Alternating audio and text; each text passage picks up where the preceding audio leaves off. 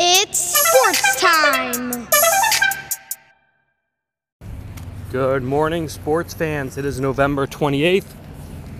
Beautiful morning. Cold, but nice.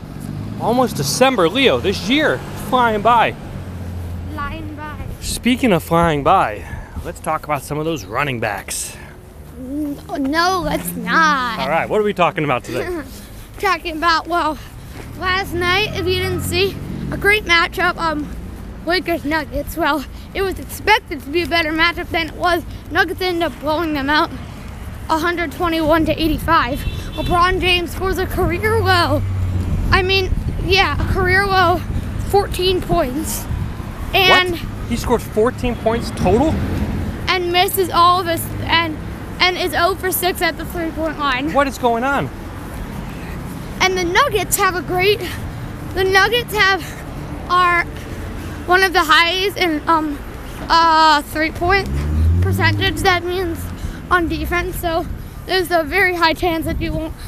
The Nuggets have a great defense and offense.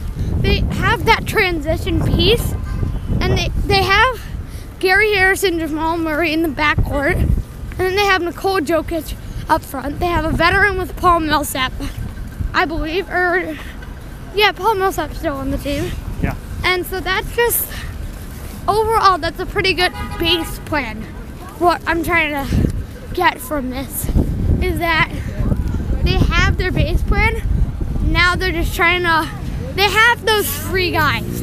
They have Jamal Murray, Gary Harris, and then Nikola Jokic. Those are the three guys. And now you're looking for a top forward. Paul Millsap was a top forward, but right now he's not. So you're looking for somebody that can spread the floor a little. I wouldn't be surprised if the Nuggets tried to get Kevin Love maybe instead of Paul Millsap. You get a few more years with him, and maybe we walk a little bit faster because it's pretty cold out. It is very cold out. And then